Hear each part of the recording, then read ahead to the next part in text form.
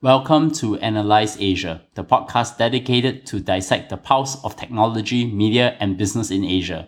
The show is sponsored by idealworkspace.com, which promotes a healthier way of working through their adjustable standing desks, and Linksys, the place where you can sell your products everywhere.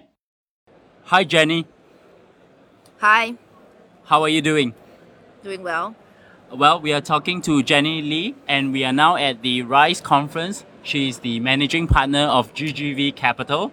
I know you have been talking a lot about your story today during the conference. How did you get started in the world of venture capital? I started 15 years ago, and now I've spent the last 15 years looking at early stage venture capital in China, with also the market in the US. GGV, we are a fund that focuses both US and China, global convergence.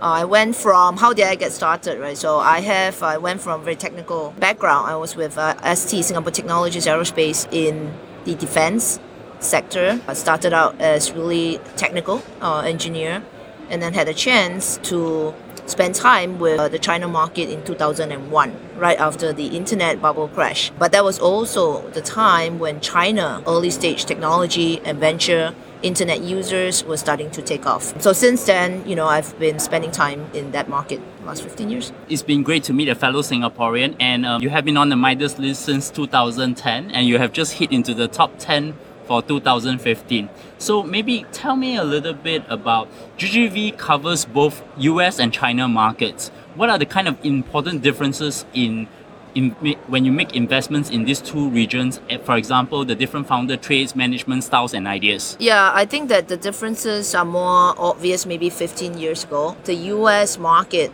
is a very mature market. The entrepreneurs there have done startups many times, right? We see a lot of serial entrepreneurs. The entrepreneurs there are very mature in terms of knowing how to work with VCs, what to expect from the terms, what to expect when companies fail, what happens when they go public. So the whole ecosystem in the US is a very mature one. The entrepreneurs, very mature. I think they know what type of investors they want, what kind of firm they want. There's a bit of a established strata in that sense in the Silicon Valley area. I think in China, the market is about 15 years in history.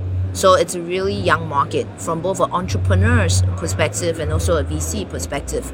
So entrepreneurs 15 years ago in China has to learn what a term sheet is.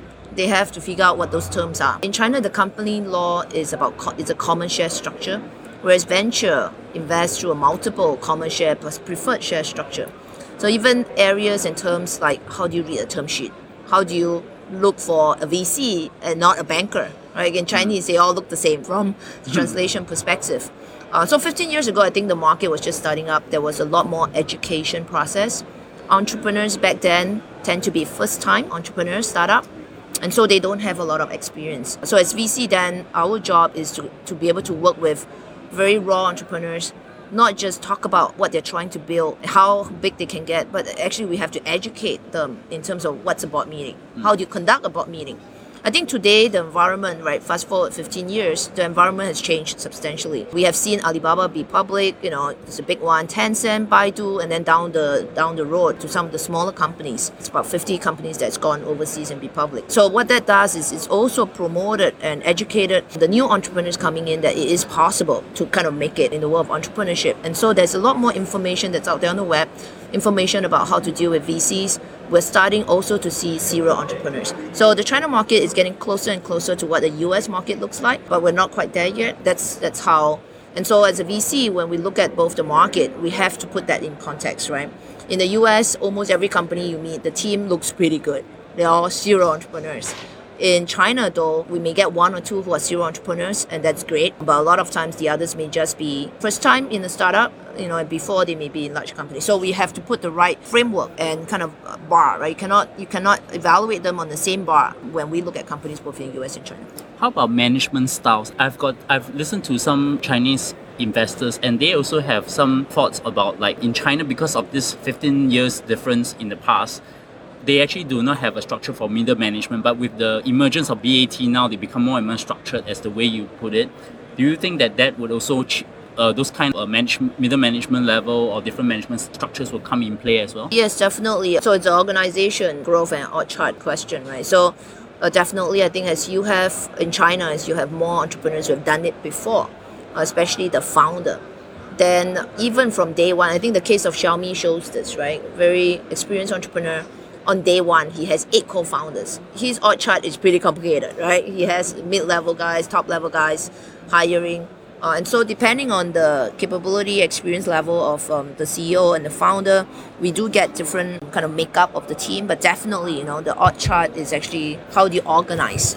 Is actually one of the first questions that we would explore and kind of work with entrepreneurs. If they are young, they haven't done this before, then we actually help them kind of work through and say, okay, at this stage, how should the organization look like? Because a company in day one, it's going to look very different. Even on day 30.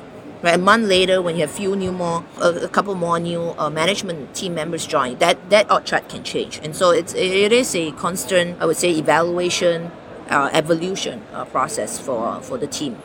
How about ideas now? I mean, 15 years ago, people talk about clones, but I think it's evolved more than that now. You have like DJIs, drones, Shenzhen manufacturing. How has that evolved? I'm never advocate of saying, that there were clones. I always said that at the end of the day, any business model is great if you can address user needs. And if you are addressing the same user need, whether this user is in the US or China or say Singapore, then it has to come the same way. So ultimately, it's about understanding your end customer. If it's an enterprise, right? Say it's an enterprise company ABC operating in US, China, and Southeast Asia. Why would the product look different? It will look the same. So if that need that you're trying to address is the same, then you better make sure that's the right need and not something else. So I think that's actually very important. But then I think back to the question, I think in the last 15 years, we have seen China grow from many areas, right? So talent. The talent pool in the engineering sector has actually grown tremendously.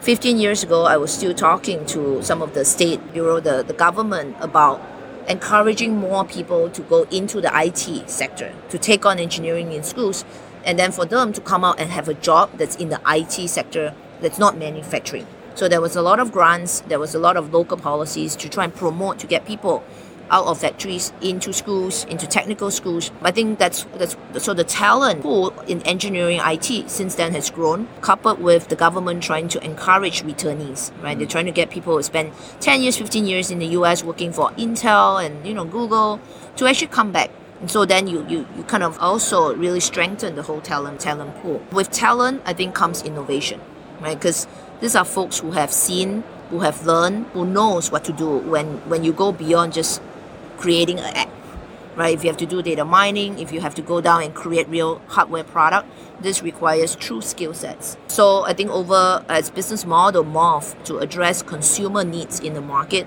we're also seeing all this multiple talent. Sometimes they come from different verticals, actually come together to form very interesting startup.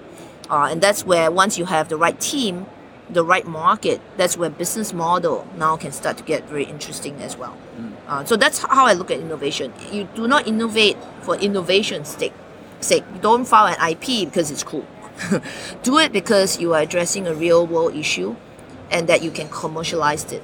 R&D in the lab is only R&D. It's not going to get very far unless you can actually create something that is of value to the community. And you have made some very interesting investments like eHang, UCWeb, and Glue Mobile. Do you have an investment thesis? Yeah, so from a sectorial investment perspective, we evolve with the market. So say the year 2000, when we started in 2000, it was all about PC internet. That's like the coolest thing, right? And for PC internet, it's really about addressing basic need of search, basic need of commerce, basic need of communication. And that's where the BAT, Baidu, Alibaba, Tencent came up. Then as you go from 2005 to 2010, the needs on the PC internet actually starts to get more vertical. So in for example, travel, you now want to have travel sites that can address your needs, whether it's Ctrip or China. You want entertainment, say YY, UCWeb, right? So again, now that the vertical starts to evolve, again with user needs, and that's where you see us deploying that capital to capture those companies as they become leading companies in their own category, right? So China, YY, these are all companies. Commerce, for example, Melisure, Wish. So this again how we play the vertical. Now, when you go to, which is now, right, 2010 to 2015, we are right in the mobile internet sector. So in the mobile internet sector, there are two major trends that we look at. The first area which people talk about a lot, right? Uber of everything. In China, it's Didi Taxi. So in that category, it's really about the shared economy, or people call it decentralization, or essentially offline to online. The driver of that sector is really about mobile disrupting traditional verticals. The fact that we all now consumer has a supercomputer, a mobile supercomputer that's with us every day, anywhere, even when you sleep, right? It's next to you, and always on, means that there's a lot of new business model that can evolve from traditional methods. In the past, you have to line up at the bank to open your account to transfer cash. Now with mobile, with security installed, you can actually do it with one click. So that's a big area. We continue to see this going into 2020. Next 5 years is where we see the unicorns will start to emerge. Then the second area that's also driven by mobile is more around technology convergence. And I talked about this, right? Which is how do you now bring sensors, technology, hardware, integrate them to form real product that consumer can use. In many cases, it's possible because we now have a mobile phone with us, so we can see it. Mobile phone today acts as a dashboard for us to interact with those devices. But actually, over time, this is going to change as well. Why do you need a phone? Right? I mean, if you can interact directly with your watch, I went so far as to say if you have a chip embedded in you, well, if that's the case, then you don't even need the phone, right? So a lot of that processing will then happen into the cloud and then push and basically turn on your devices for you as you need. So that's another area where we see a lot of innovation. Thank you, Jenny. So thank you for coming on the show, and we will definitely speak to you another time.